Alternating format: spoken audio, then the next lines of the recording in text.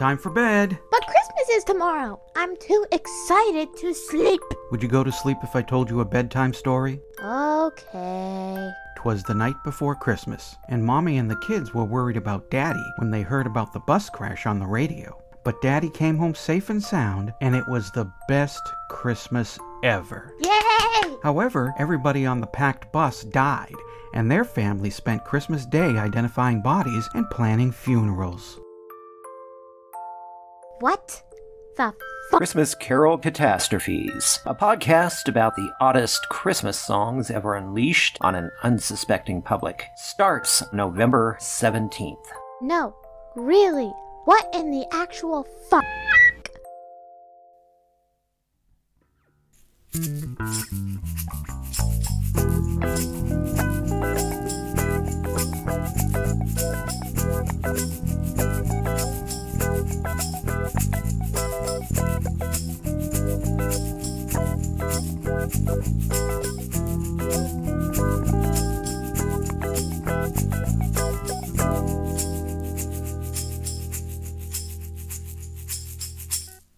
Hello and welcome to Pods Like Us. I'm Martin Quibell, known to my friends as Marv, and this time I'm joined by Kevin and Chris from Digging in the Dome. Hey guys, thanks for speaking with me today. Marv, thanks for having us. So the show name then, where does that come from? So Christopher, you can take that one. I'll roll with that one. So Since you came up with it. The podcast started around the pandemic. Around March 2020. Yeah. And originally it was just me. And I called it Skullduggery, but apparently that was taken. The second episode in, and then every episode after that, I invited Kevin because doing it myself didn't feel like right. And as Kevin has pointed out many, many times, it sounded like I was like spouting a manifesto of my thoughts. It didn't work out. Like I'm much better with a co-host. So, and this guy's my best friend. So it was really easy to talk to him. So it was Skullduggery. Skullduggery was taken by another podcast. And Kevin and I have been in a band for, God, how long we were in a band? For like 15, 16 years? Yeah, it was a decade and a half easy. Yeah. But we've known each other since second grade.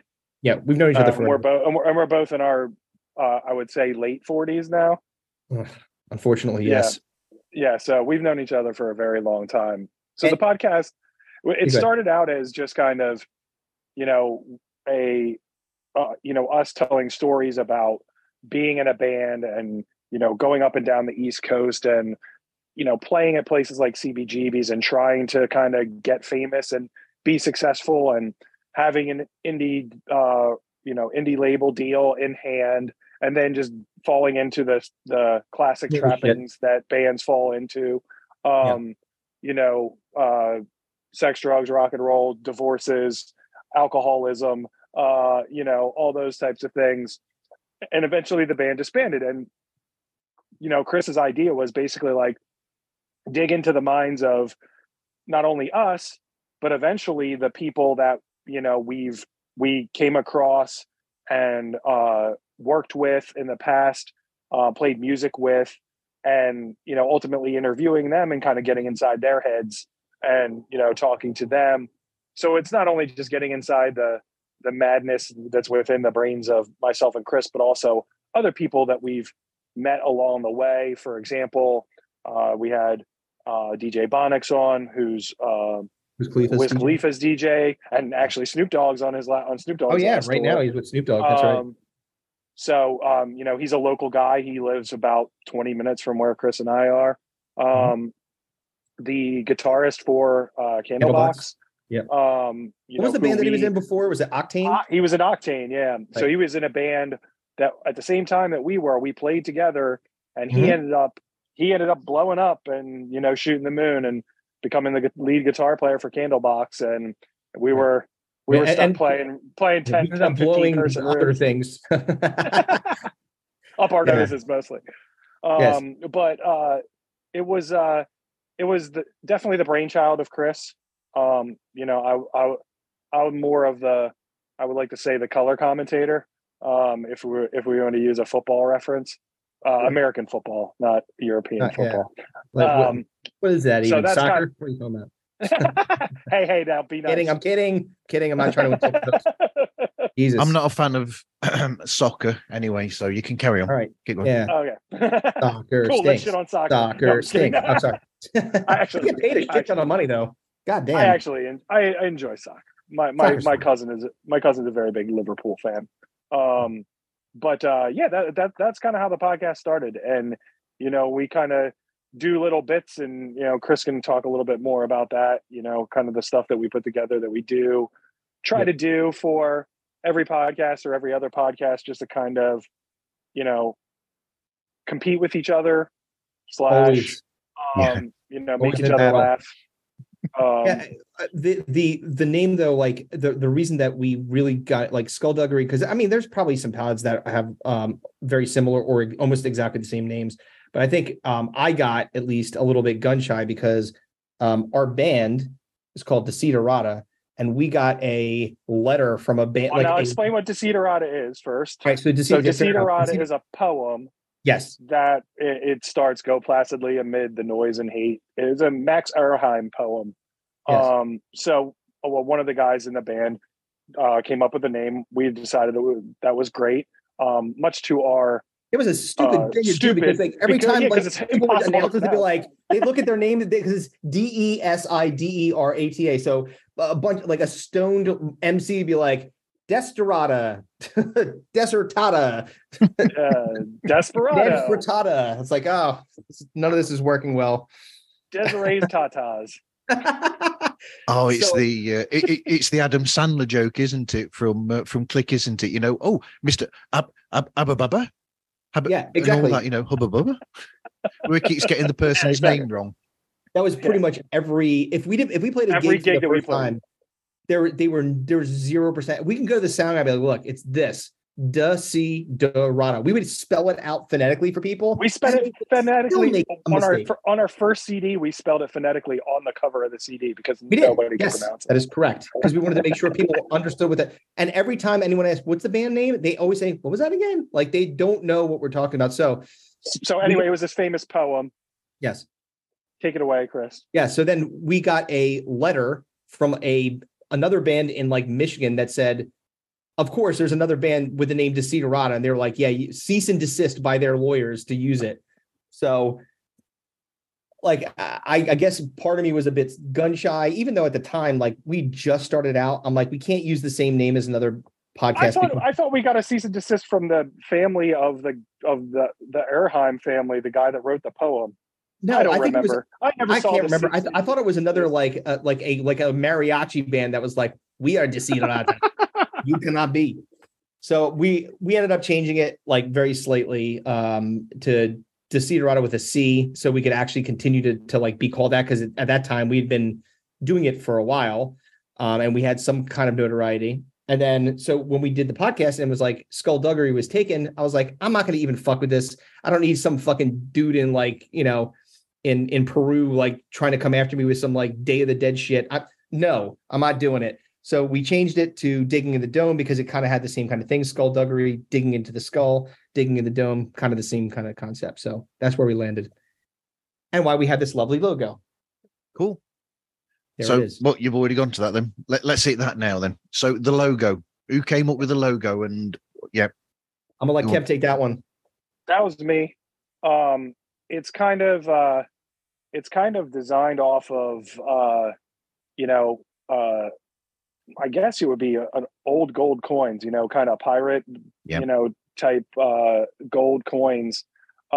So a friend of ours who we had on the podcast, Canvas Designs is his business. His name is Cam. He's out of California. He did the actual design for us, but I kind of mapped it out for him. I sent him a picture of the coin. I said, it's kind of digging in the dome. So we kind of went the pickaxes, kind of the skull, kind of harkening back to the skullduggery part of that Chris explained. And that was my concept. And I really kind of freehand drew it out real quick and sent it to him. And he is phenomenally talented and came up with that.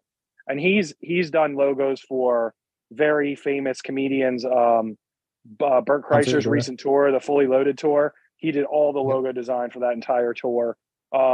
He's done stuff for Tom Segura, a bunch of other comedians, and he took it and ran with it. And props to him, because he did it incredible justice. Just coming out of my brain soup and coming up with the logo. But really, it really kind of if you look at an old gold coin that you would find in an old pirate movie, that's what it kind of looks like. Yeah, I also like the fact that he did like iterations of it. Like, so we've got other logos. You got one that looks like Star Wars. It says "Digging the Dome." It looks like Star Wars. And so he did a whole package for it. He's a phenomenal dude. Awesome. Yeah, we could not recommend Cam more. He's the man. Canvas Design. Go check him out. He's not cheap anymore either. Oh, yeah, no. Let's level set here. If you think that you're going to be, he didn't get this pro bono. We had to pay money for it, and he's way more expensive now. So we got him like. No, yeah. Yeah, but he's worth it. Every penny. Yeah, for sure. Absolutely. Yep. It's like all those musicians you keep talking about that you've chatted with. He's now famous, and you knew him before he was famous. Yes, pretty much. Yes, that's I mean, he was on his way. We kind of caught him on the upswing. What's that? I said that keeps happening to us. Yeah. Well, other people get famous around us. It happens to me. I've got all these guitars back here. I've played in all these bands, and most of these people have gone on to do other things, and I'm here doing a podcast. But there you go. There you go. Yeah. We're doing things. We're on Roku, damn it. Everyone celebrate. We are on Roku. What's up? With Pod Nation. We are indeed. No longer the Planet X network. No, we've been disavowed it, even though that was a pretty cool name. I guess he got letters for cease and desist. What is this? Like some kind of plague. Like we can't get away. Whatever we're involved with, someone's got our name somewhere already copywritten, and we're getting screwed over. Even if it's not ours, we're just affiliated. So we're bad luck, I guess. People are either getting famous or sued because of us. Yeah. Well, famous or sued is going to be our biography. Sued. That's going to be our biography. Our joint biography. Famous or infamous. Yes. Yeah, there you go. We're a little bit of both. So what inspired you then to start doing the show? Actually, before I ask that, I will say that there is something cool about when you two talk. I only mentioned it on Facebook earlier on with somebody, and I said to one of my bandmates, I said, it's something that I miss, which is, do you remember one of the weird things about when you're in a band is most of your rehearsal time has nothing at all to do with getting the songs off pat. It's all the crap that you talk about, oh, I went to see this film. Have you heard this music that's come out, this new album by such and such? It's all the chat that you miss in those rehearsals and those writing sessions. That I really miss that. And you two talking reminds me of that a lot. Yeah. I mean, we did lots of, I guess we have technically 3 studio albums and a half a studio album that's never been finished. But like that time in the studio or rehearsing or whatever like that, it was mostly just hanging out with people that we were so like, the chemistry of that band like is definitely, and I want to separate it from Kevin and I a little bit, because Kevin and I had chemistry well before, because I've known him like my entire life. He's like legitimately like my brother, so like, that's beyond that. Like you're absolutely right. Like those times when you're just sitting around talking shit with your boys and spending all those countless hours together, and there is an element of trying to get the songs right, obviously, but a lot of that in between time when you're trying to again, you're bonding. And that's really, I think, one of those things that's a bit unsung when you're talking about bands, which is that if you don't have like personal chemistry, I don't think that you can have musical chemistry at all. Because we've brought people in, like when we had like people like kind of dip out of the band, come back in. When you're bringing somebody in to replace somebody that you have that kind of connection with, it's very, very difficult to be able to get. We had someone come in just to do like extra vocals. Do you remember that, Kevin? And oh, yeah, whose name I'm not going to mention. No, we will not.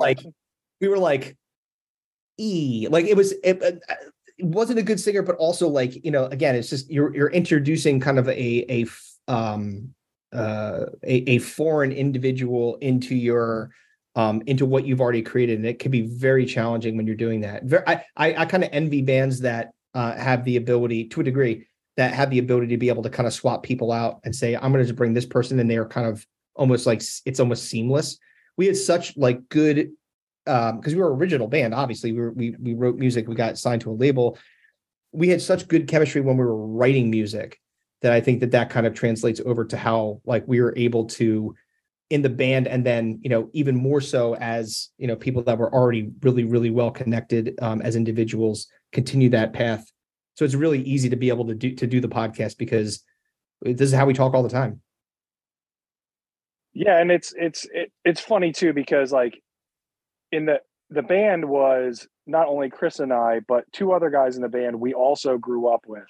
Yeah. So there were four of us that had known each other since fifth grade. Grade school. Yeah. And so, being in a band together in our 20s, we knew who could do what. Everybody kind of had their role. The thing. And then as soon as that started kind of messing up, like we started to mess with that formula, that's when shit went off the rails. Yeah. Started adding in other people. Other people were trying to do stuff which was outside of their their comfort zone or their ability zone. And that's when shit just went haywire as far as the band was concerned. With the podcast, Chris and I, we're the same on the podcast as we are in person, like Indeed. without a doubt. And so that it makes it kind of easy because we're not trying to be something that we're not. Like the way that we are personality wise, the things that we say, the things that we do is exactly how we would be if you met us in person on the street.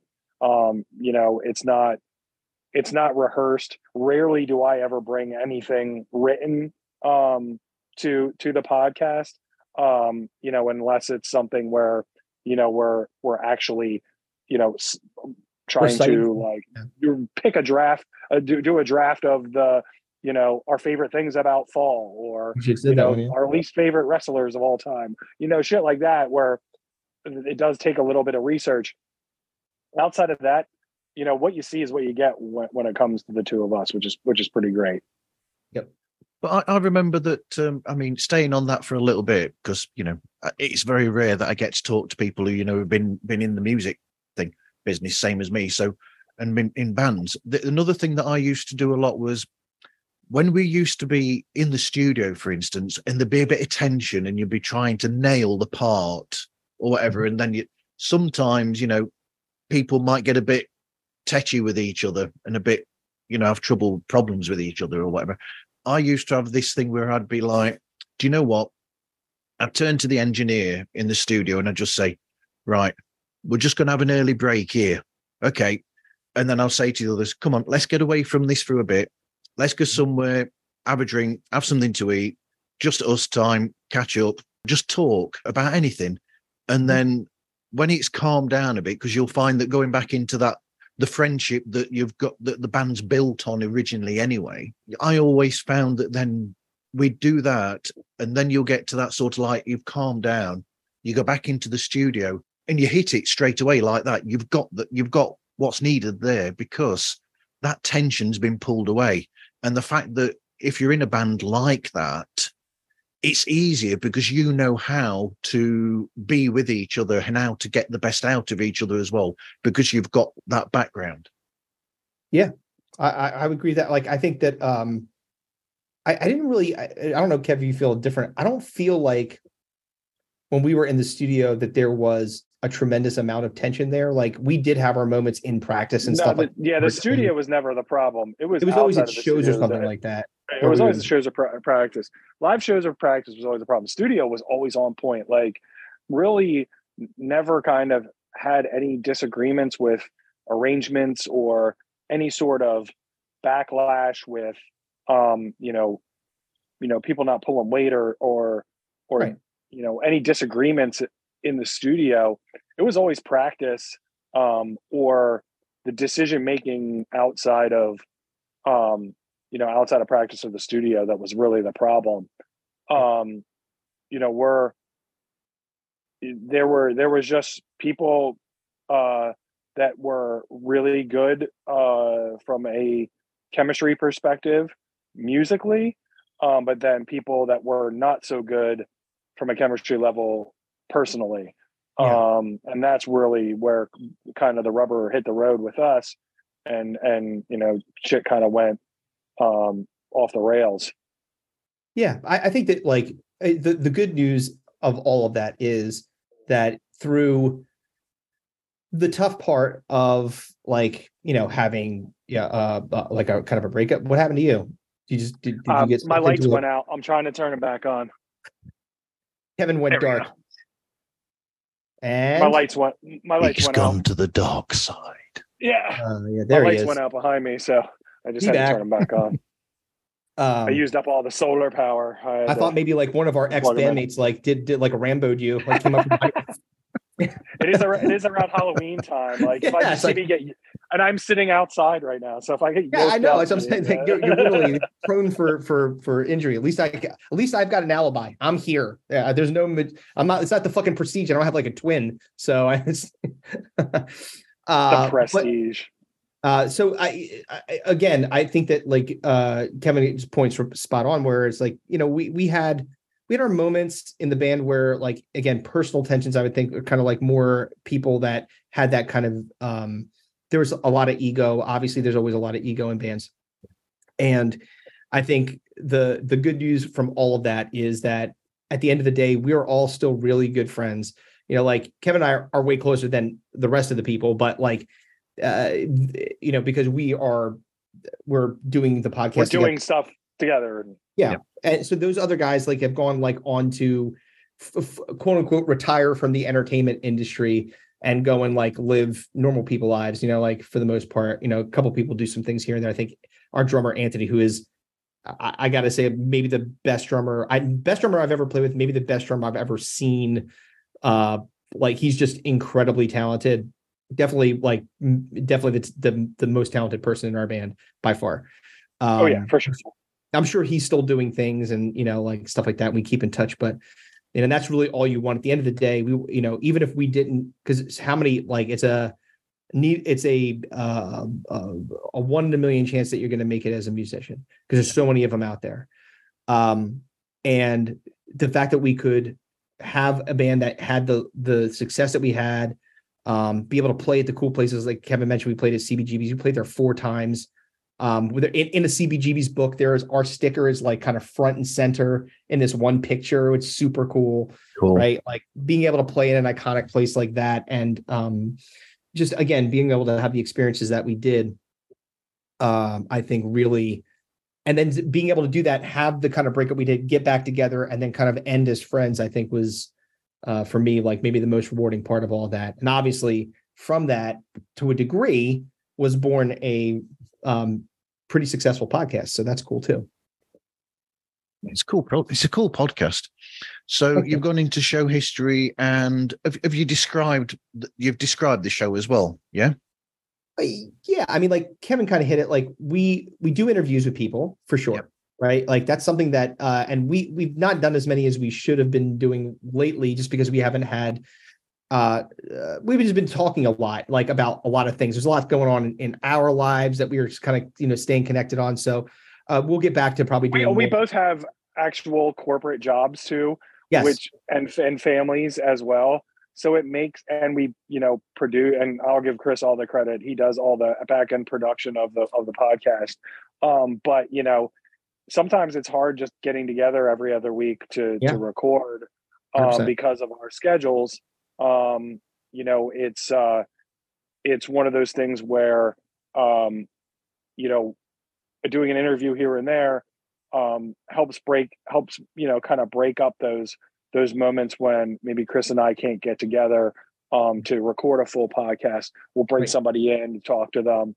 But it's also the fact that, the podcast is Digging in the Dome. We do want to, get into the minds of the people that, were around. Chris is starting to get into the stand-up comedy world. I'm meeting people in that regard too. So, we want to start interviewing people in that world as well, and trying to convince other people that we've run across in the past to come on the podcast and talk. People that we haven't yet gotten famous enough on our podcast to have on.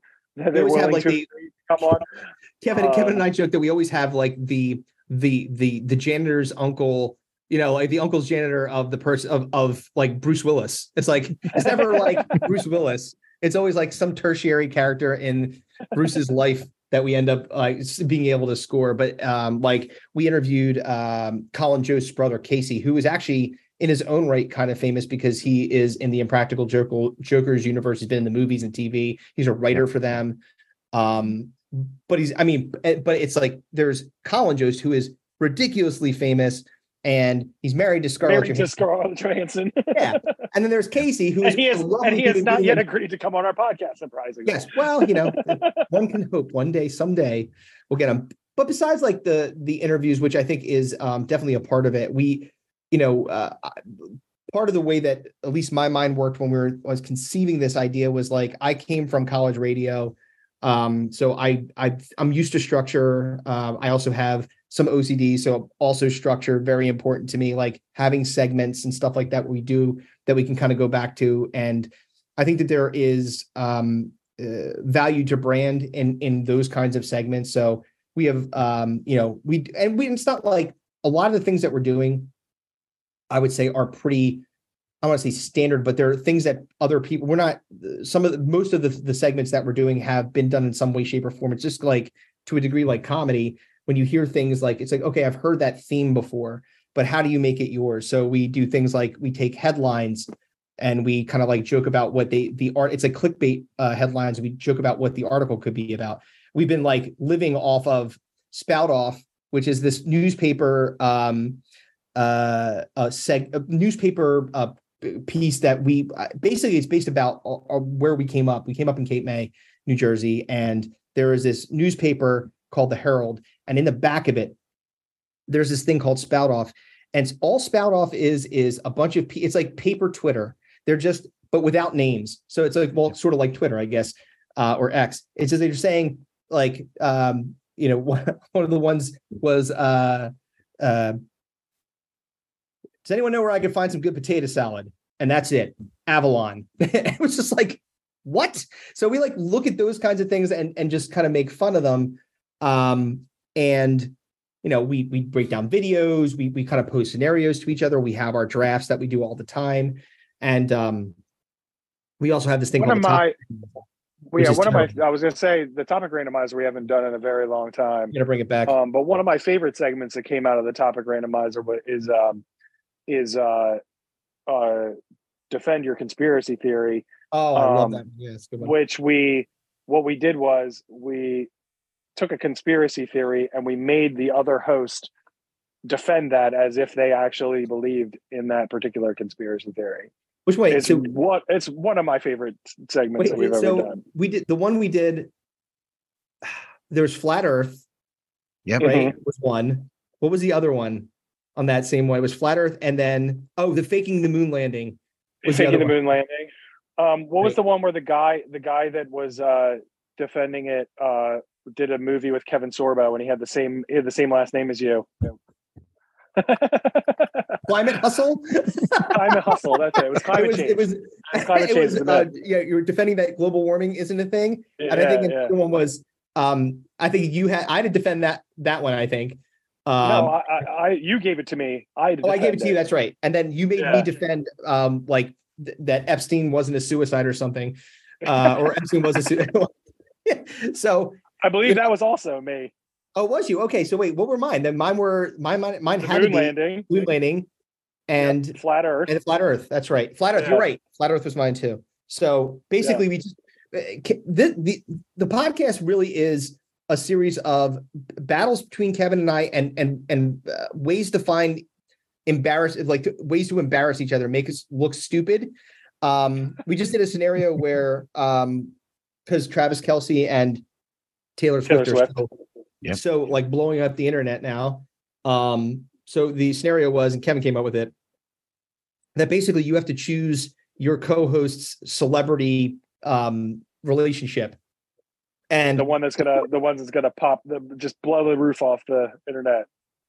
Right. And so Kevin and I have a pretty, I think it's a kind of ritualistic, but it's also the way that we keep things fair is in who's going to go first.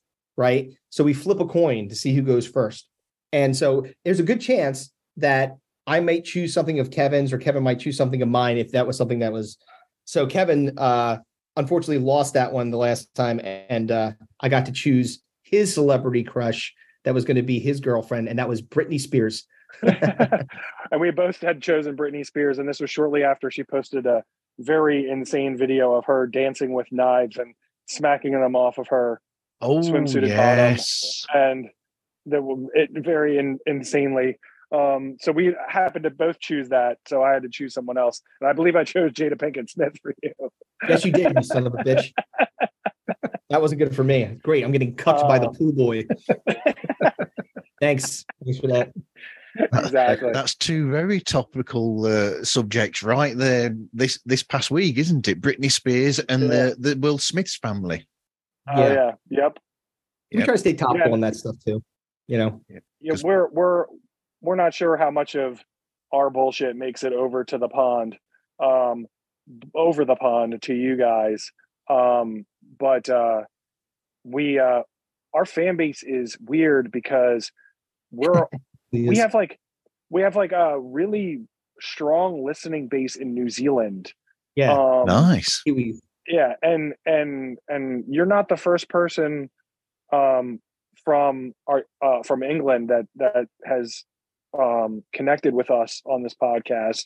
So it's strange because we don't really talk about, we talk about current affairs, but not in the capacity of serious conversations.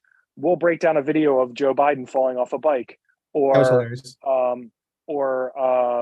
who was the guy that just froze solid twice? Mitch McConnell. He got freeze framed. Yeah, yeah, who just literally just stopped talking in the middle of an interview. Wow. So we talk about that type of stuff, but. We also have we broke down videos of the dude that was at the town hall that was arguing that you can't call boneless wings boneless wings. Remember that guy? Oh yeah, because it's not actually bone. They're not actually. There's no bones in them, so he was unhappy that you were calling them wings. He said you can call them saucy nugs or trash. Or trash. Here, I've given you a plate of trash. Do you want some? Yes. Do you want some sauce with that? Yeah, apparently there. Well, he was not a big fan of that.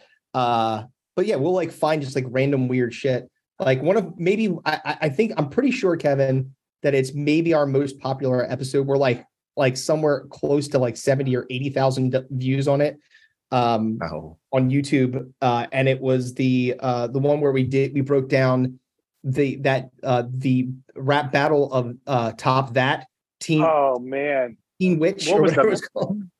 What was that movie? Teen Witch? Was it Teen Witch? I think it was called. Yes, it's an 80s movie, and it's just terrible. We're gonna on the next podcast. We'll let you in on inside of this one. We're gonna break down another. I can't remember if it's 80s or early 90s. It may be early 90s.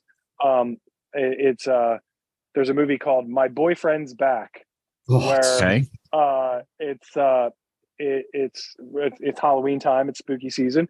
So the movie is about a girl's boyfriend who is killed and comes back from the dead as a zombie, and she continues to date him as a zombie, and how it's a dog shit movie, and I cannot wait to discuss it on the podcast with Chris. Yeah, it's that's going to be our little Dead. Halloween break. Yeah, it's pretty horrible. That's a good point, though, Kev. One of the things that we do fairly regularly is we like to do very topical things based on the season. So we just got done doing the best things about the fall. That was one thing that we do. We do a lot of Halloween stuff. A couple years ago for Thanksgiving, I surreptitiously recorded my family on a Zoom call. It was during COVID. And basically took that, we clipped it and made fun of it. And it was really funny, dude. It just because they didn't know that they were being recorded, and I kind of told them after the fact. But it was it's just funny because you just get really raw like family stuff out there, and it was just like there's a bunch of characters in my family anyway. So but we do things like that. We do like Christmas drafts, we do New Year's stuff. Like it's just whatever the time of year is, we try to like kind of stay with the season and stuff like that. Yeah, so like Halloween, I think last year we did like the worst horror movie deaths. Like the deaths that and then we've done the one so there were like the most ridiculous, like that hilarious one with Mama Fratelli's head exploding from a basketball. She got hit with a basketball from a robot. And her head exploded. So just stuff like that. Listen, I hate to jump. I have to run. You're fine. I can take it from here. So Chris can carry and the baton. The rest. I'm sure he will surreptitiously talk shit on me. No. Thank you so much for having us on here. I appreciate it. You're in good hands with Chris. And I appreciate you reaching out to us. Look forward to talking to you again real soon, Marv. Okay. Thanks again for reaching out to me on Instagram too. I very much appreciate it. So we'll talk soon. We will. Bye. All right. Thank you, Kevin. Thanks, gents. Bye, talk to you soon. Bye. And like that, he's gone. Look at that. He's going to rob a place. Do you see him? He's wearing black. He's in his dark. That's what he's doing. He's going to go. He's going to go and get his hoodie. Child. Yeah, he's got a young child, so I'm sure that probably has something to do with it. So Kev, so he said we're in the late 40s. I've got 2 kids. I'm not sure if you've got kids, Marv. Do you have kids? Lots of nieces and nephews, but no kids. Yeah. Wonderful. Well, I've got 2. They're in their they're 2 teenage daughters. So I'm constantly fighting the urge to flee and change my identity, but have not done so yet. Kevin just had his first kid like almost 2 years ago.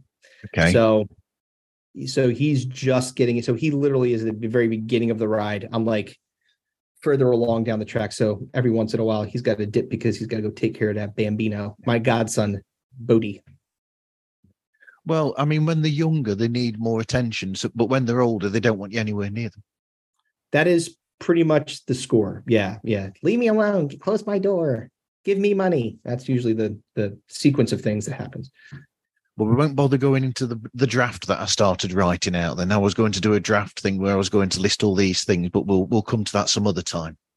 Yeah, you have a draft for what? Tell me. Talk to me about it. I was starting to write out sort of Halloween-based films, and I was going to get you to select them, and then at the end you work out which one is the standout from all of them. Standout for all of them. Yeah. So do you have specific movies? Kevin, I'm sure can chime in on our next podcast, but we can certainly try to take a crack at it if you want and discuss them. What do you have in terms of the movies? I hate to say it, I'd only just started writing them out. Okay. Now, what kind of movies are these? Are your favorite Halloween movies, your least favorite? Because there's always some kind of when we're doing a draft, there's always some kind of an edge to it. Right. Like you said. I was just writing general titles out, really. Okay. I need to put more thought to it, and then I'll send it in as a draft.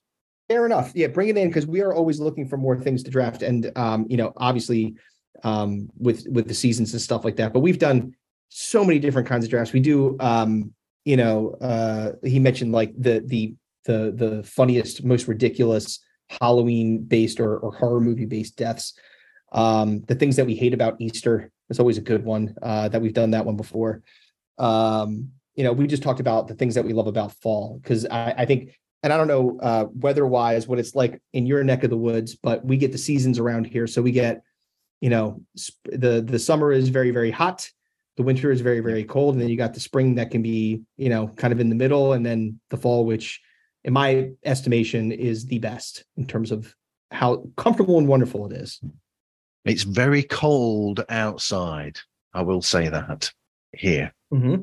But if I say the temperature, most Americans would be, what's that? Because we use centigrade or Celsius in the UK, don't we? So drop of Celsius, I'm like, it's 0 degrees. I'm like, oh God. It's 3 degrees outside. So centigrade, yeah. Oh yeah, that's cold. That's very cold. It's called. Yeah. And I think there's a fog which people would expect in England. Yes, fog is what you are known for. That is definitely something that London fog. That's right. I believe that might be pea soup, as they called it. Yes, indeed. So is it very foggy there all the time, Marv? Not all the time, no. Just when it gets colder. Which essentially, I mean, fog. We're going all into weather here, aren't we? Essentially, fog is just moisture that's on the ground that's risen up, and that's what it is, really. That's in the air. Exactly. That's all. Fog is. Yeah, that's all it is. What? I haven't the foggiest. See, we keep it light around here. You ought to talk to Graham Class. He could probably use that joke on the Daily Dads podcast. Well, Kevin did mention that I just started doing stand-up about 7 months ago. So I've been doing it pretty regularly every single week, 2 or 3 times a week.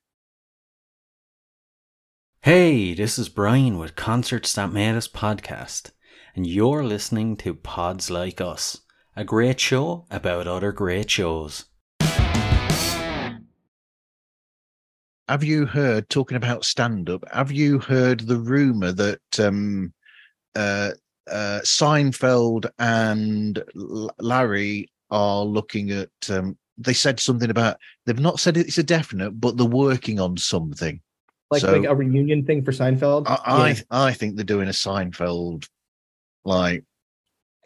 I mean, so here, I have mixed emotions about something like that, because it's just like, and I feel this way about most things that are kind of iconic. It's one of the things that kind of annoys me about entertainment these days, which is you can't really come up with original ideas any longer. Yeah. Like, you're just recycling pretty much everything that's already been done.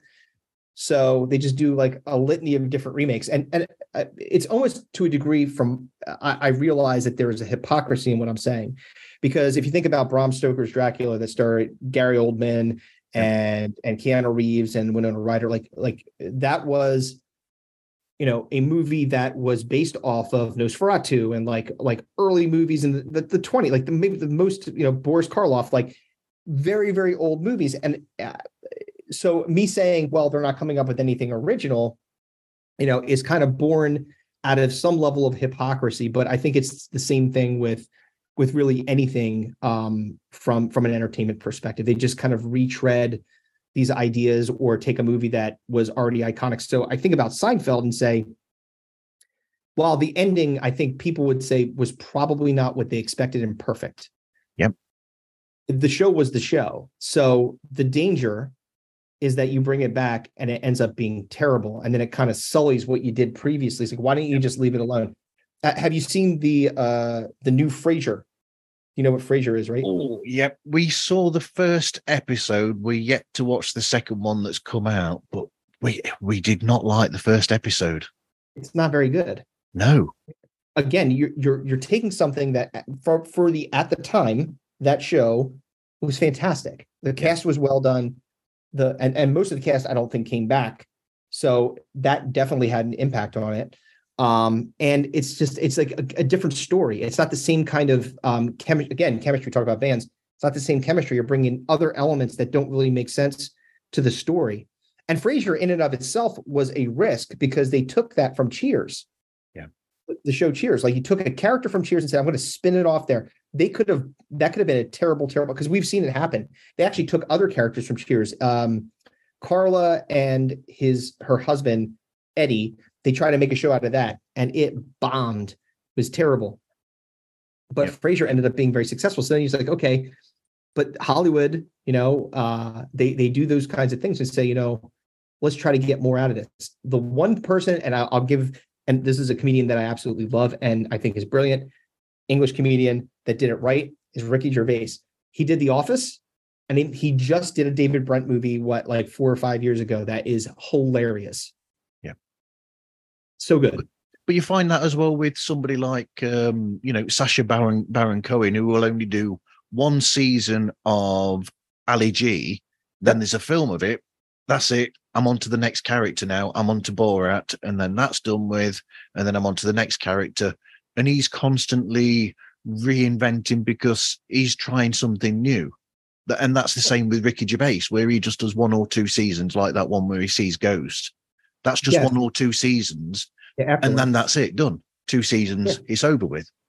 And that's the thing. It's like when you like, if you've captured that lightning in a bottle, and you've got that right formula for people to really enjoy what you're doing. Again, it's the but I think that we could do it again kind of mentality that becomes really challenging. They're talking about doing another. I'm not sure if it's a movie. I believe it's like continuing a series for the American Office, and the American Office was a risk because so many people love the British Office and say you can't mess with that. So good. How can you possibly think that you can replicate that? And they were able to do it again differently, but have similar tropes inside of the American Office and made that really good for a long time. So now they're saying, okay, we're going to do it again. You might get Frasiered, you know? Yep. Well, they might get Joey'd. Or they might get Joey. With Friends, because that did not work. The spin-off for Joey did not work. But then the problem that they had there with that one is the fact that they basically copied verbatim exactly the idea of Friends, but essentially put Joey there with a load of other friends. Right. It's like, all right, we're going to replace everybody else that you loved with people that you don't know, and this one character that you like. It's like, probably not going to work. And I get it. Like, look, obviously we are living in a world that is absolutely starved for content. Yeah. So because you have so many different streaming services and medium that like you have to be able to fill that stuff up. And so these guys are probably like, we got to figure out something. And so the easy thing to do is to say, well, I can hang my hat on somebody that I at least know that has been liked previously, or a concept that's been done before that might be something that people want to revisit, or, a group of people like Seinfeld. So that's for me, that's the risk. And so the only thing that gives me a little bit of pause to say it might be great is because it's Larry David and Jerry Seinfeld doing it. Yeah. And Larry David's already proven that he can go, and Curb Your Enthusiasm it probably is funnier than Seinfeld ever was. It's hilarious. But I mean, I think that in some ways, as much as I love what I've seen of Seinfeld, I've not seen it all. I've recently started to do a rewatch so I can catch all of them, really. Mm-hmm. But I think a lot of the bits that stand out to me, I'm assuming, are the Larry David bits in the writing, because to me, when I see the character George is absolutely Larry David. 100%. Yes. Absolutely. 100%. And that's the thing. Like, so and again, you think about the character that maybe most remember, like Jerry is somewhat the anchor in that because he's the star, he's the comedian that, they're like this guy that's kind of coming up in the ranks and building his career and going on the Tonight Show and doing all this stuff. Getting a pilot with NBC with George, of course, like those are things that I think, again, you kind of filter, but the characters around them are really the more interesting part, and particularly George, because he is just he does things just so self-serving. And again, you look at Larry David, that's very much the way that he is in Curb. And you hear that's really who he is. It's like, that's the guy. He's building it off of his own characters. His character's so quirky in life that he's able to make it a little bit hyperbolic, and then, deliver it to everybody, and everybody loves it consistently. Everyone's always loved it. But essentially, George and Kramer as well are different aspects of Larry David, but but Larry's not exactly the same as them. The sort of those aspects of Larry David to a real extreme. Exaggerated. There are these exaggerated like traits of him. So it's an amalgamation of all these things. And to a degree, Larry David was a stand-up comic. He wasn't successful at it. Like, I mean, like as successful as he is as a writer and a producer or anything like that. But he was a stand-up comic. So again, Jerry is in there, right? Like there's all those pieces that's like kind of again, like these different personality traits, to your point, that have been kind of carved out of him and made to be like, this is who he is. Was that movie Inside Out, where all those emotions are in your head and they're all different people. That's kind of like what Seinfeld is. It's just all those different things are characters in Larry David's brain. So personally, if they do something with that, like you said, I'm looking forward to them being able to do that, because the fact that not only have you got those two together working, but also the fact that, as we were saying with bands, yourself in band that you've been in, and then band that I've been in as well, there's something good about the fact that they've kept the relationships with all of the main cast members as well, because you've seen that over the years where Michael, who plays Kramer, you'll see them catching up with each other all over the place, and Julia Louis-Dreyfus, she's all over with them, and all these people are still in each other's, bubbles. Indeed. Yeah. And I think that it can go really one of two ways. And you see bands do it all the time, which is, there are those contentious things and again, there's always going to be like friction. That's the nature of creativity, is that there's always going to be friction. There's going to be disagreements about things, whatever. And music in particular, because you definitely have a specific kind of way of seeing how things should kind of go together. Right. And, or you have a concept of something that maybe somebody's not going to love. And that's okay. Like, again, all okay, as long as when you're done, you put it behind you and say, this is all part of that creative process and not necessarily personal things. And so when those things become, and I think in particularly when individuals try to rise above what the actual collective has done together, is when things get hairy. It's like, well, you're saying that you don't, you're saying that you don't want to do this or you don't want to do that. And you get that kind of like egotistical thing. It's like, all right, we're trying to operate as a group of peers. And if you start to have this one person that's trying to now be I'm going to be the leader of this thing and I'm going to direct the traffic, it can get nasty. But so long as they, we're going to move on this subject really quickly soon. Yep. But just to sort of finish it off in a way, from my point of view, so long as they don't over egg it, in a sense, because I think if they do too much of it, it might sour what's been there before. So long as they know we'll do this amount to it, and then we'll leave it there, in a sense. Yeah, 100%. I agree with that. I think that, again, they're having opinion and again, that's where you like really do have to set the table of, this is an even playing field with all of us. Like we should be all working together to create something, and everyone's idea, whether it gets used or not, everyone's like, hey, maybe we should do a change here, or add this kind of sound here, or whatever it is, like add this, triangle might sound good here, like whatever, like those things all have their place. And when it comes down to it, if you have a good enough relationship and an honest enough relationship with your bandmates, you could say, you know what, I appreciate that, but doesn't seem to fit. And then it's, again, the consensus. Does everyone agree with that? And you have to be okay with saying, my idea can get shot down. It doesn't mean I'm not a good musician. It doesn't mean these guys don't like me. It just means that particular one did not land. That's right. Yep. So get your list back again, Martin, of questions. All right. So what have we got? So record it. Crikey, we're only at point number 4. So recording and editing then. How do you do that? That's all me. So again, I've got some background in doing video and audio editing before. Coming from music background, that actually helped because operating in the studio and working on that kind of stuff with the engineers definitely assisted in that. I worked at one of my corporate jobs. I did a business podcast there, so I'd already had production experience doing that.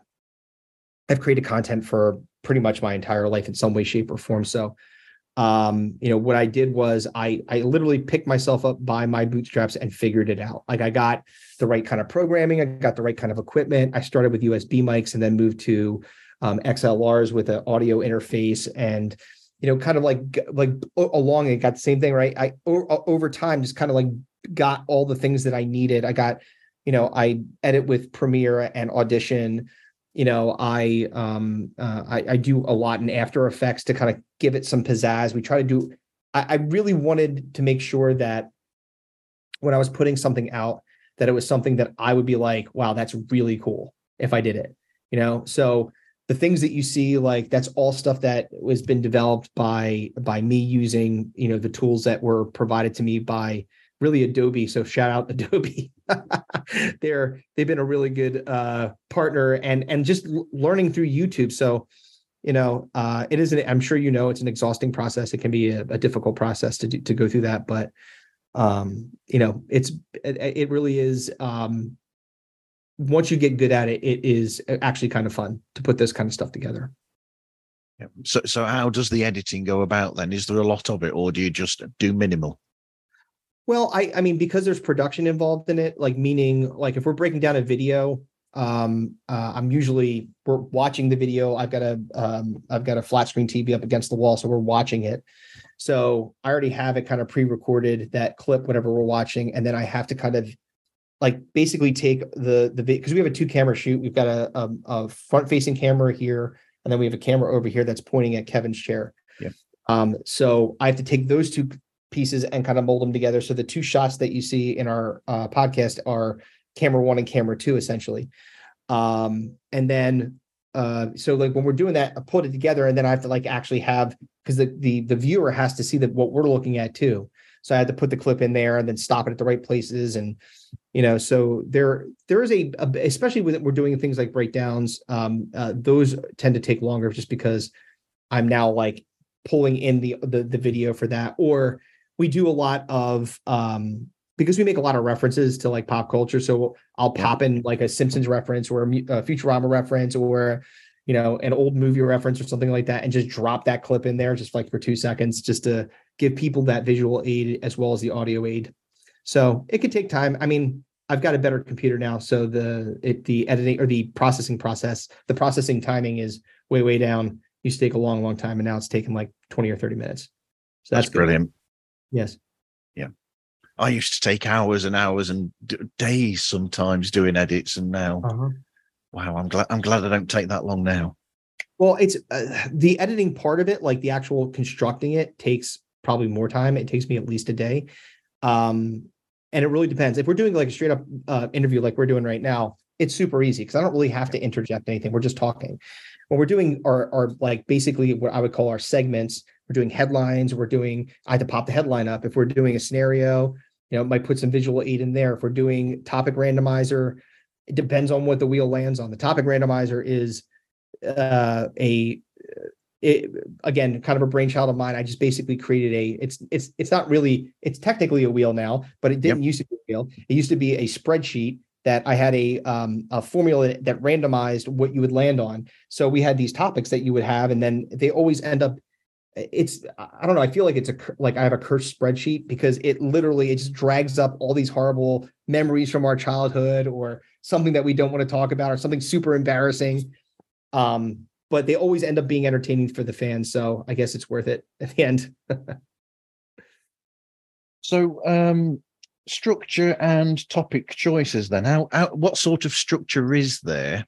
And I'm guessing the structure is different according to whether it's an interview or chat with somebody else to a normal show.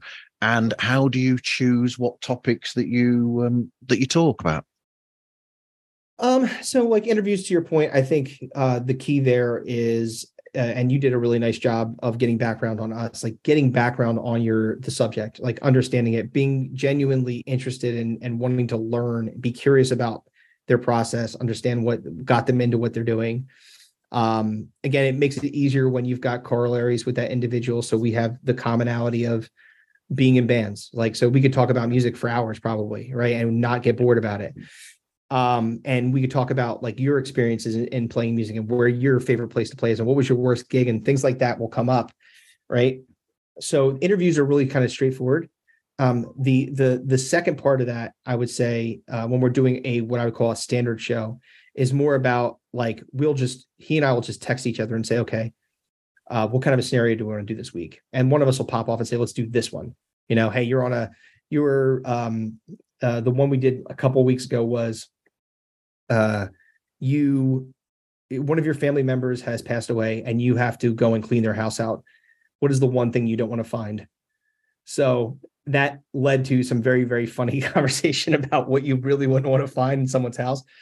So it's like that kind of thing. And then like breaking down videos, it's the same thing. We like find a clip. We're like, this is ridiculous. We should probably talk about this. Topic randomizer is what it lands on. So now the topic randomizer went from a cursed spreadsheet to a cursed wheel, and you just spin the wheel and whatever it lands on, you have to do it, whatever it is. So that's kind of like a self, that kind of structures itself to a degree. And then drafts, it's the same thing. We just kind of talk about hey, what do you want to draft this week? And then we'll just then come up with what we think are the right draft picks, and then we battle in that and see who wins. So you've got a real wheel of misfortune. You're not kidding, man. It maybe one of the worst things, and we just actually referenced it. We just released, because we do our we always exclusive to Roku first. We always premiere on Roku first, and then we release it a few days later out to the rest of the world. But we're just talking about the time that we landed on I Double Dog Dare You was one of the things that was on the wheel. And Kevin double dog dared us to eat the one chip, that super, super hot chip. Have you ever heard of that thing before? Yeah. You ever eaten it before? No. Don't do it. No. Never do it. No.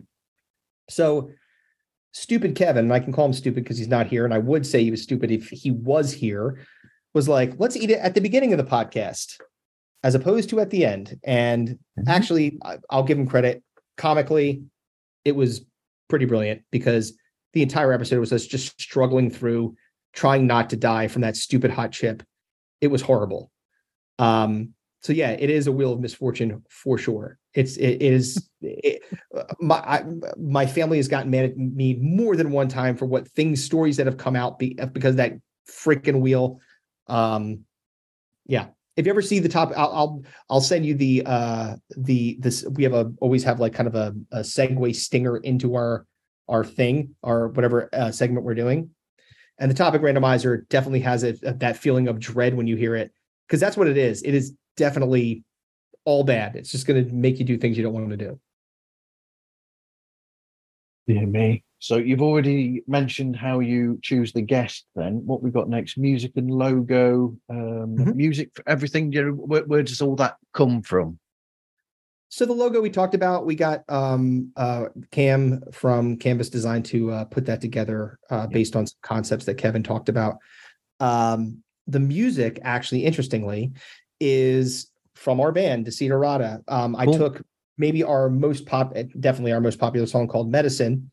And basically I took it and kind of remixed it into what it is for the theme. And, obviously I put together like the visual behind it too. So, that we constantly get a lot of feedback about how cool the opening is to our podcast. Everyone really, really digs how we put that together. It's kind of got like this, like kind of very ominous, very start to it. And it's got this very almost disembodied voice kind of saying, if you get inside of my head, and it kind of echoes out. Like, that's kind of like, again, it's all music from our album that's on iTunes. So super cool that we were able to take that, repurpose it, and then put that together out there. It wasn't always like that. I think like 2 or 3 years ago is when I put that opening together.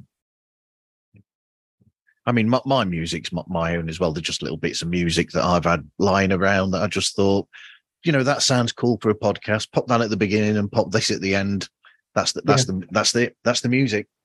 That's it. Right on. And again, it's one of those things that if it's catchy, if it's, and it's yours too, which is mostly important. The podcast is about you as much as it is about the people that you're talking to. Right. Yep. And then I don't get any problems either from anybody having to pay anybody to do the music. Yeah, exactly right. Isn't it nice being a musician? So cool. It is cool. Having all the instruments behind me to do it with. Oh, yeah. You can just do whatever you want. Then the keyboard's underneath the laptop right now. So, there you go. So you've got it all right in your studio. And it's amazing too. It's like one of the interesting things that I find about talking to podcasters and or musicians, like everybody that we're talking to always has like this kind of equipment just lying around next to them. They're in their own little studio. My studio is, for all intents and purposes, my man cave. This is where I live, in this room. And I have the most fun in this room. Certainly not the bedroom anymore. I've been married for 20 years. Hey, man. Hey, it's Gil from the Mind Podcast.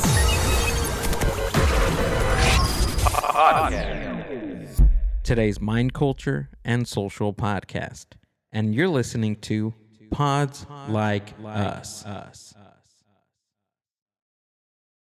Those things there that I'm pointing to, they're actual didgeridoos. Didgeridoos. I was about to say, they looked like, I was going to ask, it was either that or they were like you like were a karate expert. You had like those bow staffs. You're Yeah, it's two didgeridoos, two Australian didgeridoos there. That's incredible. And then, that's awesome. And then I've got the tamboura and the sitar in the corner that you can't see as well. Yeah, you got a whole thing there, man. That's great. I remember looking. So Brian Quinn, the guitarist that Kevin was referencing before, the guy from Candlebox, he did his interview via Zoom in his studio, and he just had walls of guitars. Like if you go back and see it, the Brian Quinn interview. I was just like, basically the entire time I was barely able to talk. So I was like, I just want to play all those guitars. Like there were so many cool guitars in there. I've not got that many. No, you've got it, but that's still, I'm sure you got pretty good. What's your favorite guitar? My favorite is the Telecaster. Yeah. All right. And then my second favorite is I've got an Ibanez Artcore, which is similar to an old 335. Yeah. Ooh, I do like an Ibanez. So the idea is that I mean I'm going really into the things here. This is going to bore some people that don't know anything about music. But that's right. Hey, wait, learn something, you loser. But I like the Telecaster I'll use for the really distorted bits, because there's something about a Telecaster where no matter what you do, you can do really dirty chords. Oh yeah. But they still sound great. Yep. So it's really good for dirty, distorted chords. Whereas the Artcore that's like a 335, that's gorgeous for like if you want to do like a funky, clean, sort of rhythm side of the pickups on that on the rhythm setting for a nice like I said, like a funk chord or something, if you want that, or if you want to do a jazz chord. So you got the different guitars for the different tones. And I think that's where, like, again, when you start getting super nerdy and you could really get into it could be a financial burden if you're not careful. You could be like, I want a guitar for pretty much every flavor that I want. You know what I mean? It's actually one of the things that I like about, and it really is about the guitar. Like a lot of people say, oh, you can use processors and things like that. I mean, it's not the same. No. It's the guitar that matters. It really is. But, and bass wise, I can't decide between the what have I got? I've got a 5-string precision and a 4-string jazz. Ooh. And I can never pick one over the other. It depends on what it's going to be playing, whatever song it fits. It's nice to have options. It is. Yeah, the Steinberger hasn't been played for about 30 years. No, it's been sitting on the shelf, huh? No, that's been sat on the shelf, because who plays one of those nowadays? Those stick bass things, the old Steinberger bass. Yeah, nobody does that really. Quintessential on most music videos in the 1980s. One of those. Oh my God, you see them everywhere. You do, and they cost a fortune. Oh yeah, forget it. So I'm saying it could be a real financial burden if you're not careful. You could spend all your money on guitars. Didn't cost me that much when I bought it back in the early 90s, I'll assure you. That's the beautiful thing, is like when you have the guitars, you don't have to worry about going and buying more and you don't want to. You can just like be like, okay, because you go out now, it's like, whoa, how much you say that was? Yep, I think it cost me £300, I think, in the early 90s. Yes. And now you look online, they're about between $1.5 to $2,000 or something, one of those. Oh yeah. That's what I'm saying. Like that's it. Like, all right, yeah, well, I'm not buying that. I can swing the $300 to $400. I don't know about the $2,500, $3,800. You go into Guitar Center or Sam Ash or something like that around here. It's like you see some of these guitars, you're like, wow, this sounds beautiful, but I cannot buy it. No, too expensive. So hot takes. What do I mean by hot takes? I don't know. Do we have hot takes? Do we have any hot takes? I know I put a hot take up earlier where I think that the James Bond film A View to a Kill is better than No Time to Die. Oh, I do like A View to a Kill, and I did like No Time. I'm a big Bond fan. I'm admittedly a huge Bond fan, so I wouldn't hate. I don't hate that take. I don't like. I think that View to a Kill is a fantastic movie. It's a fun film. Yeah, it's a great film to watch. It's really, really good. And like I would say that I don't know that there is a Roger Moore Bond movie that I didn't like. I think I liked them all, every single one of them. Now, okay, so I'm going to put it to you, since you're a Bond guy. Rank your Bonds from least Bondy to most Bondy, or the best Bond to the worst Bond, however you want to do it. It's difficult because, Daniel Craig, I like him as Bond, but I don't think all of his films are good. Okay. Which you're saying that the Bond films themselves were not good? So didn't like Skyfall, or didn't like Quantum of Solace, or... I thought Casino Royale was incredible. I thought that was a fantastic film. That definitely top 3 of all Bond films that I ever... Really, really good. Yep. I think that's up there. That might be there just after Goldfinger and From Russia with Love. Yep. Also both really, really good. Which are my 2 favorite Bonds, those 2. Yeah. So, but you skirted the question. So you say that Daniel Craig, and you could do it based off of, don't do it based off the film. Okay. Think about it like if you were thinking about Batman. Like this is a question that comics and I talk about this all the time. Like, who's the best Batman? And I think it's pretty common that everyone talks about it, I think. But Bond is another one of those you could say, okay, who do you have, right? And you got to take, what was the one guy, I always forget his name, he was like Willoughby, some George something or other. What the hell? George Lazenby, yep, on Her Majesty's Secret Service. I like that film. That was a good film. But him as a Bond, okay. He's like, he wasn't given a chance. Here we go. I'm going to give you another hot take. I think Timothy Dalton, if he'd been allowed to do more than the 2 films, because the 2 that he did, I think he would be number 2 after Connery. Ooh, yeah. You know what? I liked Timothy Dalton as Bond. I thought it was really good. He didn't have enough movies. He only had 2, right? It was just 2. Yep. Yeah, he just did the 2. Then he went to Pierce, and it was Pierce Brosnan after him. It was Timothy Dalton, then Pierce Brosnan, right? Yep. It's tricky because I might go Connery, Dalton, Roger Moore, and then we're going into the tricky bits then, aren't we? Because then if I go Roger Moore, I'm stuck between Pierce and Daniel, and then George is at the bottom, even though I do love that one film. And I don't know which order to put Daniel and Pierce. Yeah, that's a tough one. I'm probably fairly aligned with you. I don't know if I would put Dalton 2. I do like him.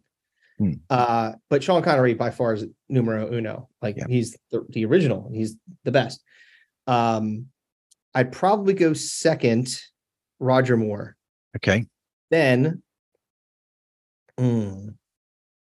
I really did like Daniel Craig. I would say Daniel Craig, Timothy Dalton, Pierce Brosnan, and then George Lazenby. Yep. Yeah. That's a good shout. Yeah. Yep. I don't know how hot of a take that is, but I gave you the best that I had for, at least for the Bond conversation. The problem they've got with Daniel Craig is that, and I've said this before, is that to other people, is that Daniel Craig had got fed up with it after 2 or 3 films. Mm-hmm. And in a sense, they might have been better to actually have just let him go, in a sense, and gone for another Bond in a way, because it's almost like he didn't want to really be there after the 3rd film. Right. Yeah. If you're not going to be like committed to the character and be as good as you can be in the character. And part of that too, I think, has to do with the writing, right? So if the writing is not great, then you're probably not going to have a good time, no matter what. It's not going to be good. And I think the stories for the most part with Daniel Craig's were I mean, the first one was awesome. Yeah. The second one, is a bridge story. Spectre, I thought, like, introducing Christoph Waltz as Blazinski, whatever was his last name. They should have just admitted from the beginning that he was Blofeld and not done all this pretend.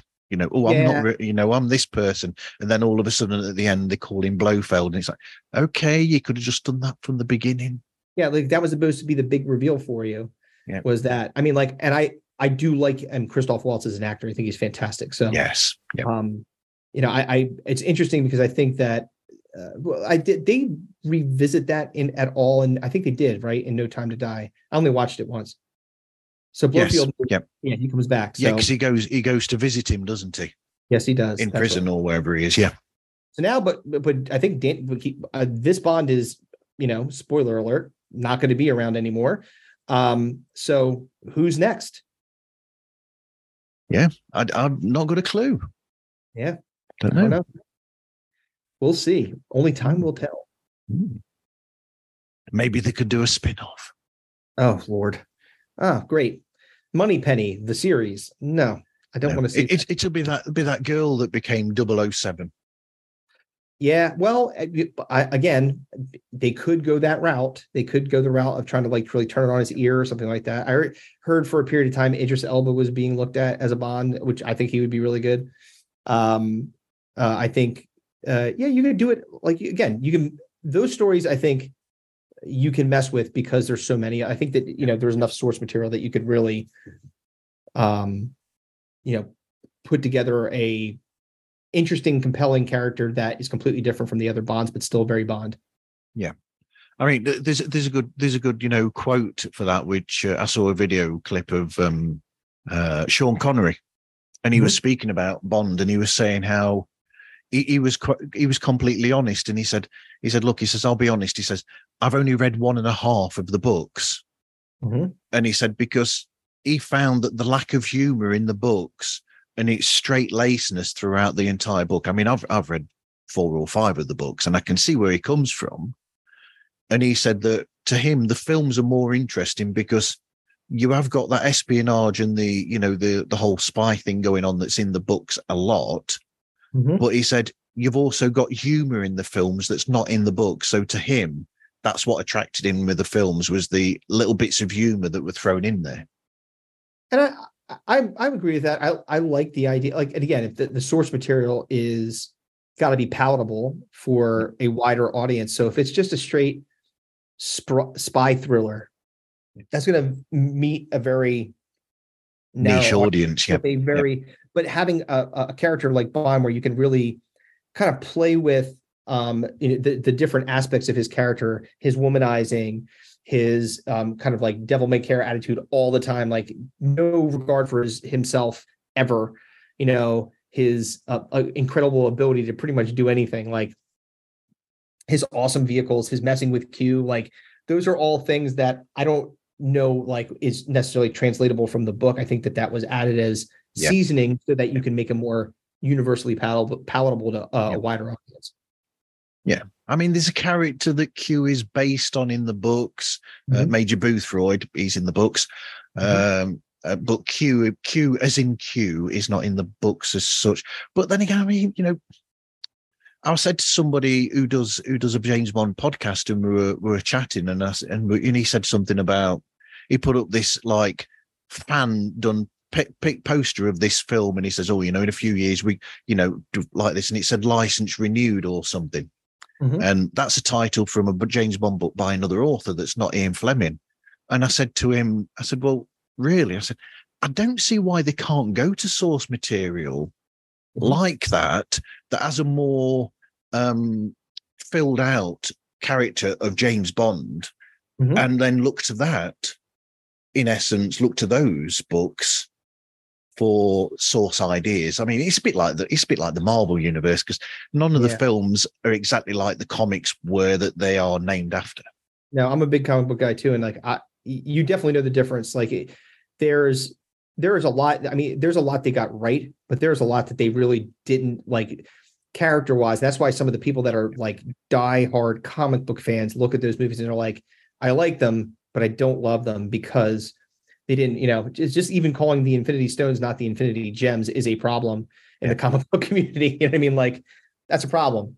That was a decision made by the studio to make that adjustment. And, it to a degree, they don't realize that, again, albeit a smaller portion of the entire audience that goes to see those movies, because I'd say 90% of those people are not huge comic book fans. Yeah. You're alienating that 10% that's like the diehards that are like, oh, if you would have just done this a little bit different, I'd been so much happier. Yeah. But well, that's the industry, isn't it? Disney, and you can understand it. They're wanting to make money, so they will go more towards the 90%. Listen, one thing that I have learned from doing comedy and doing it in front. So comedy comparative with music is very different. Because in music, you are in a collective group of people, unless you're doing an acoustic gig and it's just you. Most of the time you're with your band. So, and you're playing music, you're singing songs. People may be familiar to people, may not, depending on whether you're doing covers or you're doing your own stuff. But it's a different animal than going up there and telling jokes and just being you. It's a very naked experience. One of the things that's interesting though is because I write every day. Like it's just one of those things I'm super committed to getting better at being funny on stage, and having material is really how you get there, and then cultivating that material is how you get better at it. But there's often times where like you write down a joke and you tell the joke, and the joke in your head feels hilarious. But when you get on stage, boy, does the crowd not like it. It's just, it doesn't work. And that varies too. Like when you go from place to place, if I'm doing, tonight's a great example. Before I got to do this interview, I was doing stand-up, and material I did literally last night that killed, got nothing tonight. So it was just like, and you just don't know. It's a lot of it has to do with the people that are listening to you. And the crowd, when you're in a room full of comedians, it's always hardest to make them laugh. And it was mostly comedians tonight, which I understood. And most of those comedians already heard it yesterday. So it's probably why they weren't like busting a gut. But that's what it is. It's like you have to like think about, and similar to that corollary with like things like Marvel or Bond or whatever kind of entertainment, where you've got source material that it came from, that was born from, where you're saying this is what it should be. If you're a huge uber fan of that, I remember perfect example of that. I don't know if you know, if you're a fan of Stephen King. Okay. But Stephen King did a series of books, probably 9 of them, I think, called The Dark Tower.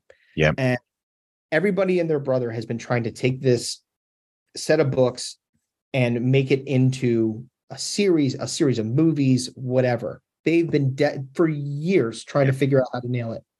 And for someone who has not only read those books once, but maybe 5 or 6 times, because I love them so much, that's how good the story is and how much I love the way that it was written.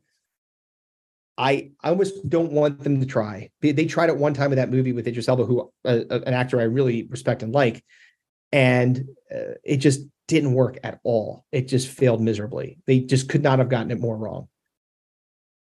Yeah. But then again, I mean, there's a lot of famous instances of Stephen King not liking screen adaptations of his books. This is a true statement. And generally speaking, when Stephen King is involved in the film of his books, they're often bad. Like The Shining that was done by Kubrick is maybe one of the best films ever, but also infinitely better than when Stephen King tried to redo it like 20 years later, 30 years later. Yeah.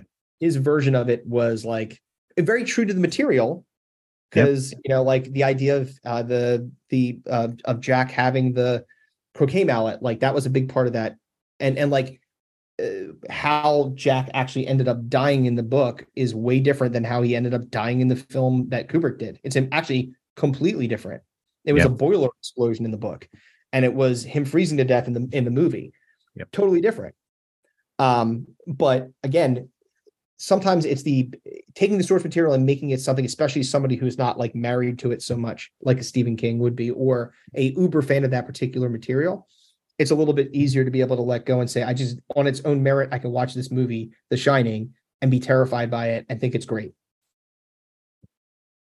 Yep. But I mean, in a sense, that's why when they did the film with Ewan McGregor, was it Doctor Sleep? Doctor Sleep. Yep. They had to do an almost crossover, so they had to take, and they had to say, didn't they? I think they had to say to Stephen King, look, because people will go to the Stanley Kubrick, we've got to make some sort of link to that film, essentially. Yeah. And he had to give into that and sort of say, yeah, okay, then we'll try and do sort of like a meeting of the two. So what was in the book, what's in Doctor Sleep that works for me, and marry it to the Stanley Kubrick. So they had to make because the book's Doctor Sleep, that is based on as a follow-on to The Shining. Oh, I've read it. It's follow-on to the book. So therefore, the way that Doctor Sleep works in the film is different to how it works in the book, because they're both from different sources. Right. But you have to, but people who are saying like, okay, this is the sequel to The Shining, there's only one thing that comes to mind, and that's the Kubrick version of it, not his. Yeah. So you have to be able to be true to that material, or it's really not going to work because they'll be like, well, wait, the backstory here has changed and it can't. Like the backstory is the backstory. If we're continuing the story, it's canon. You have to let that stand on its own and continue on with it for the most part. And I think that the good thing is that because the story in Doctor Sleep is so much different than The Shining, like it's the continuation of Danny and his life, and what happens and how he gets involved in some more, we'll call it supernatural shenanigans. But it's a really, the book was great. The movie, I really liked the way they did it. I thought it was really well done. Ewan McGregor was awesome. Really good villain, like all good stuff. Loved it. Hi, I'm Bob Jeffy from the Daily Dad Jokes podcast. You're listening to Pods Like Us. By the way, do you know where whales and dolphins get their news? From podcasts. Bye for now. So what standout moments are there from your show then that you'd like people to possibly listen to? Almost like the best of the show for people to go back to. Yeah, it's so many things that, and again, it's hard to be a super fan of the stuff that you do yourself, but there are things that, like Cinco de Mayo is definitely something. If you've not experienced Cinco de Mayo, not only because it's so super fan interactive, because that's really what we're doing it for, is so that the fans can compete against each other as much as he and I compete against each other. Yeah. It has prizes and stuff like that. And it's always so funny because we're just talking about literally the worst things of a time period, music and movies and TV and fads, and basically creating where it was born was through Missing March Madness, which is a college basketball tournament that happens over here in the States, if you know about it. Yep. And there's these brackets of these different teams that are competing against each other. So I said, I want to do that with things that suck: movies, TV, music, fads. And then, so go back and watch some Cinco de Mayos, because those are always funny. Because we just are just basically ongoing. We go deep into the source material and like who created it and why they created it and how many episodes of this show was on, and like some music, like, hey, where are they now? Like, we'll do that kind of stuff to kind of give you some background around it. So that for sure. I'd say we talked about the one chip challenge earlier. That episode just so funny because of the amount of pain that you just see us being through the entire episode. Is a really good one. Again, some of my favorite episodes are the episodes where we've done some interviews. So we did DJ Bonix is one of my favorite ones with Wiz Khalifa's DJ, now Snoop Dogg's DJ. Yep. And Friend, he's a really good guy and very open about his experiences. I did like, we had Greg Stone, he's a comedian, with Anthony DeVito and Brendan Eyre. They had a podcast called the Rad Dude Podcast, which is now Friday Night Greg. It's just Greg Stone's. And that was one of my favorite episodes. Actually, I think that was the first, when we were getting onto Roku, was the first one I chose to play on Roku because I loved it so much. And it's just because it was those comedians and Kevin and I just in just chaos, pure chaos. And it was just so freaking funny. I'm trying to think what else. So we did, there was a couple of times where the topic randomizer landed on, from the mouths of, it was the topic randomizer topic was called From the Mouths of Babes. And I had to interview my kids on the podcast. Those are very, very funny. So go back and listen to those. those are rough because it's very, very, so think about, and this is that my kids are respectively now 12 and 16. This is when they were much, much younger. Like, so if you've got nieces and nephews, imagine trying to get a like a 10-year-old or an 11-year-old to sit down and actually talk to you coherently for a period of time. Yeah. It's a nightmare. Yeah. Those are things that kind of like stick out to me. I mean, obviously like every episode has its own like funny, or the one, maybe one of my favorite breakdowns ever. There's actually something that we've taken, because we have pretty long podcasts. They're like an hour and a half usually. There's one that so we take little clips of it. So if you want to go get a taste of one, Go look at on YouTube. It says it's called Headspace Elderly Persistence, and it is maybe one of the fun, because usually on breakdowns, at least from my perspective, I don't like Kevin to see it ahead of time. I want him to get it cold, and this one he got cold, and he was not expecting what he got. It is very, very funny. Elderly Persistence. Go check that one out too. Brilliant. So, what advice would you give to people wanting to do their own podcast? When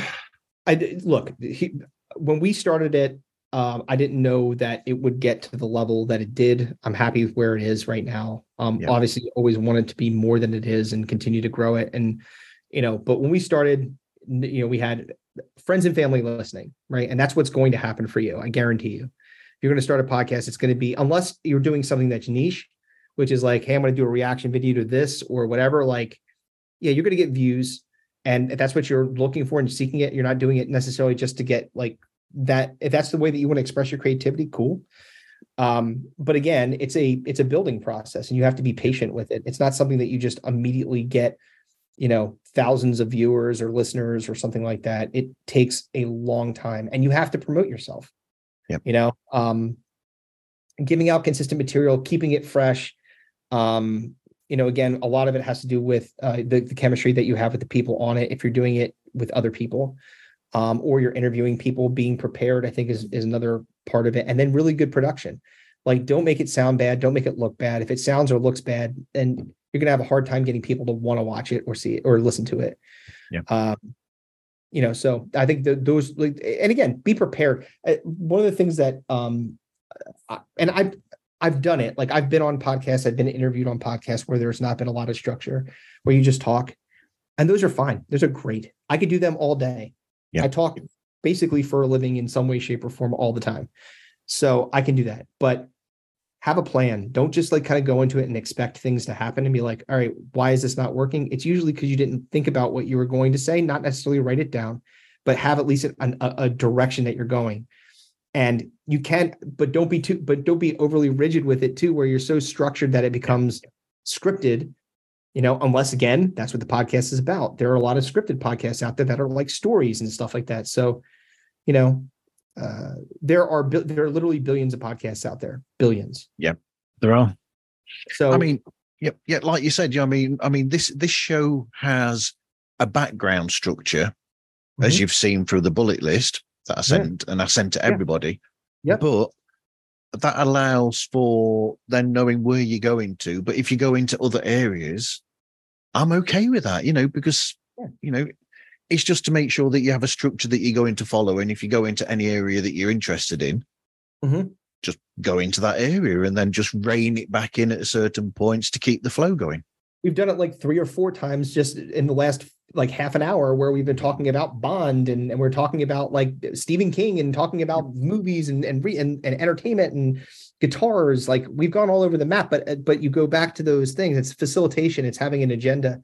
Essentially, it sounds like a business meeting, but to a degree it is. You're having a conversation with somebody. You have like kind of these things that I want to know about you, or I want to discuss with you. Yeah. And if the wind blows us into a different direction for a little bit, it's okay, as long as we find them way back to the path. And I think that's sometimes where people get jammed up. And I've seen that happen where people get frozen up on podcasts because they're really not prepared. And they are trying to figure out where to go next. So it's tough. So you just, again, make sure that if you're going to do it, I think anything that you do, you should do with quality, and you have to love it too. If you put something out that you don't like, then probably shouldn't be doing whatever that is. Yep. If you start to do a show and you don't feel it, just change the way that it is, because you've not got those listeners at the very beginning anyway. You've got that time to be able to build and make it into the show that suits you as a person and you like doing. Absolutely. And and again, sometimes it's just some of those moments, those key moments where, you've got something, and being able to really, really ride that one home. Like, I guess it was like the second episode we ever did, and it was only when we were audio. We talked about, we were talking about catching our parents having sex, and like, we both have experience with it. Right. Yeah. I heard that one. And it was like, was not well received by really my parents in particular. I think Kevin's parents were not as, they didn't care as much, but my parents were, my mom in particular was not happy that I told that story.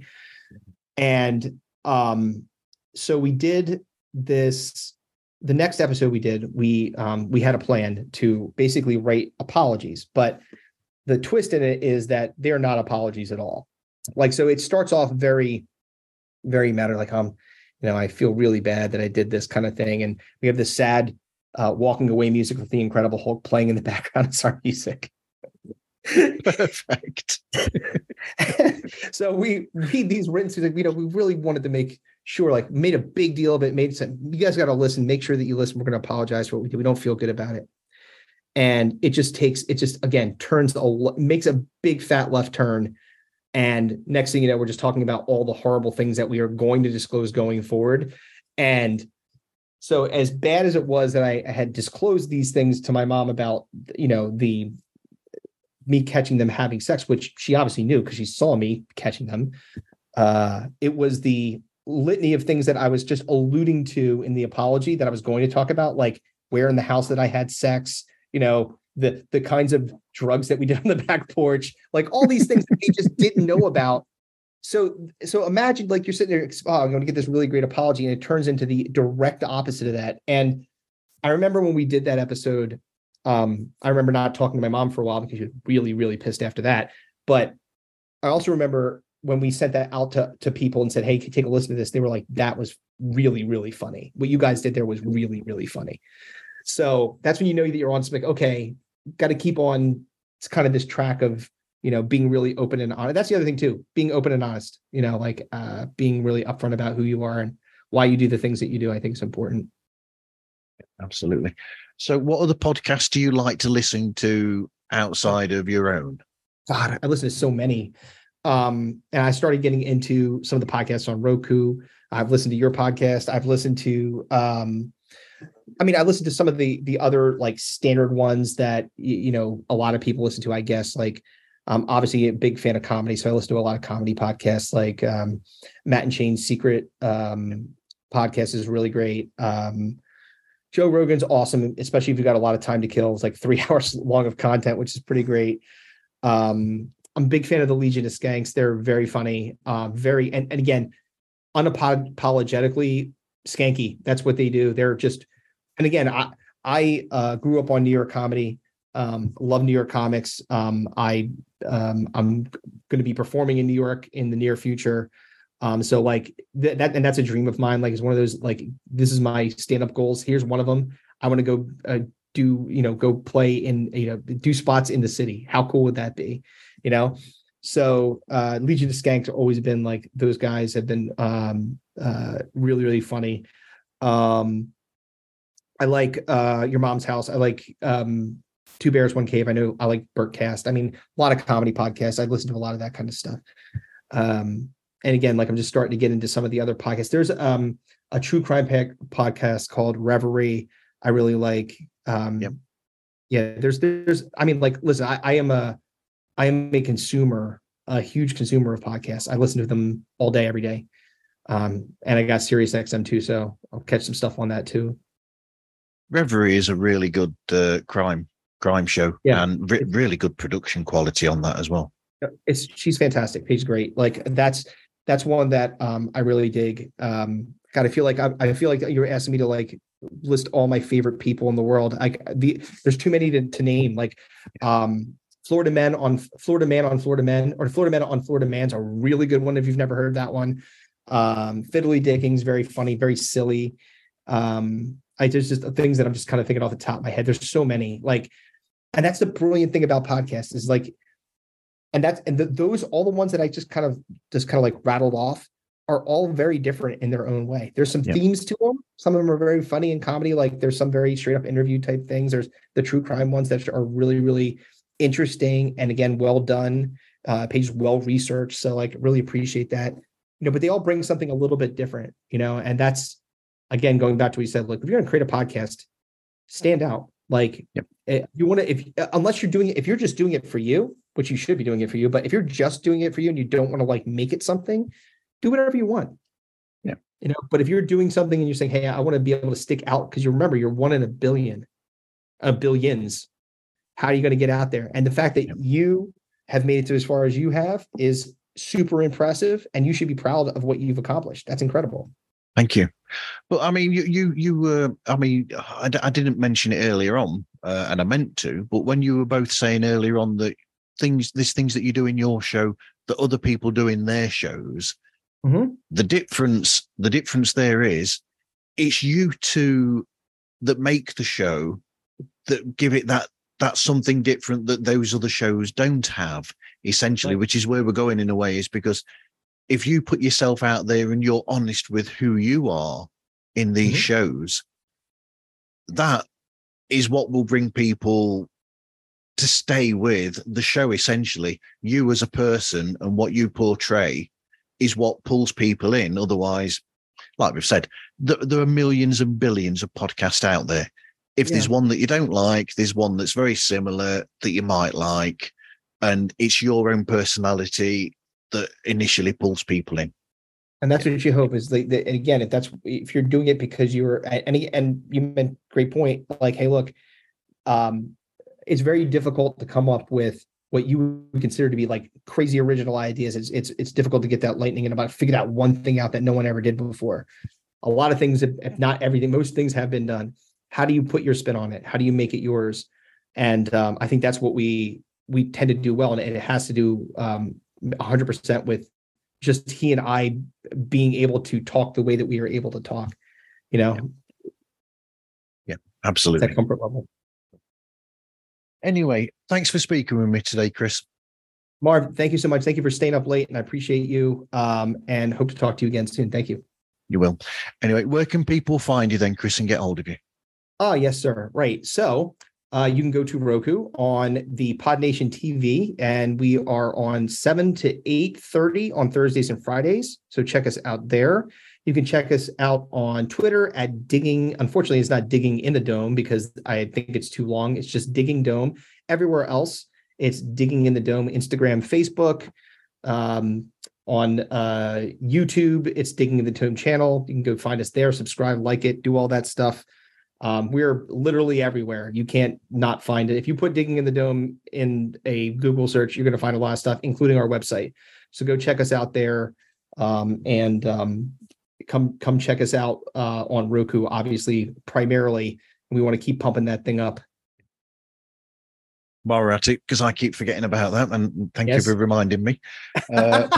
Pods Like Us, if anyone wants to go to Roku, you can do exactly the same. Go to look at PodNation, and we are on a Sunday, but I can't for the life of me remember what time it's on Eastern or PST, because I'm in the UK and I can't remember the times over there.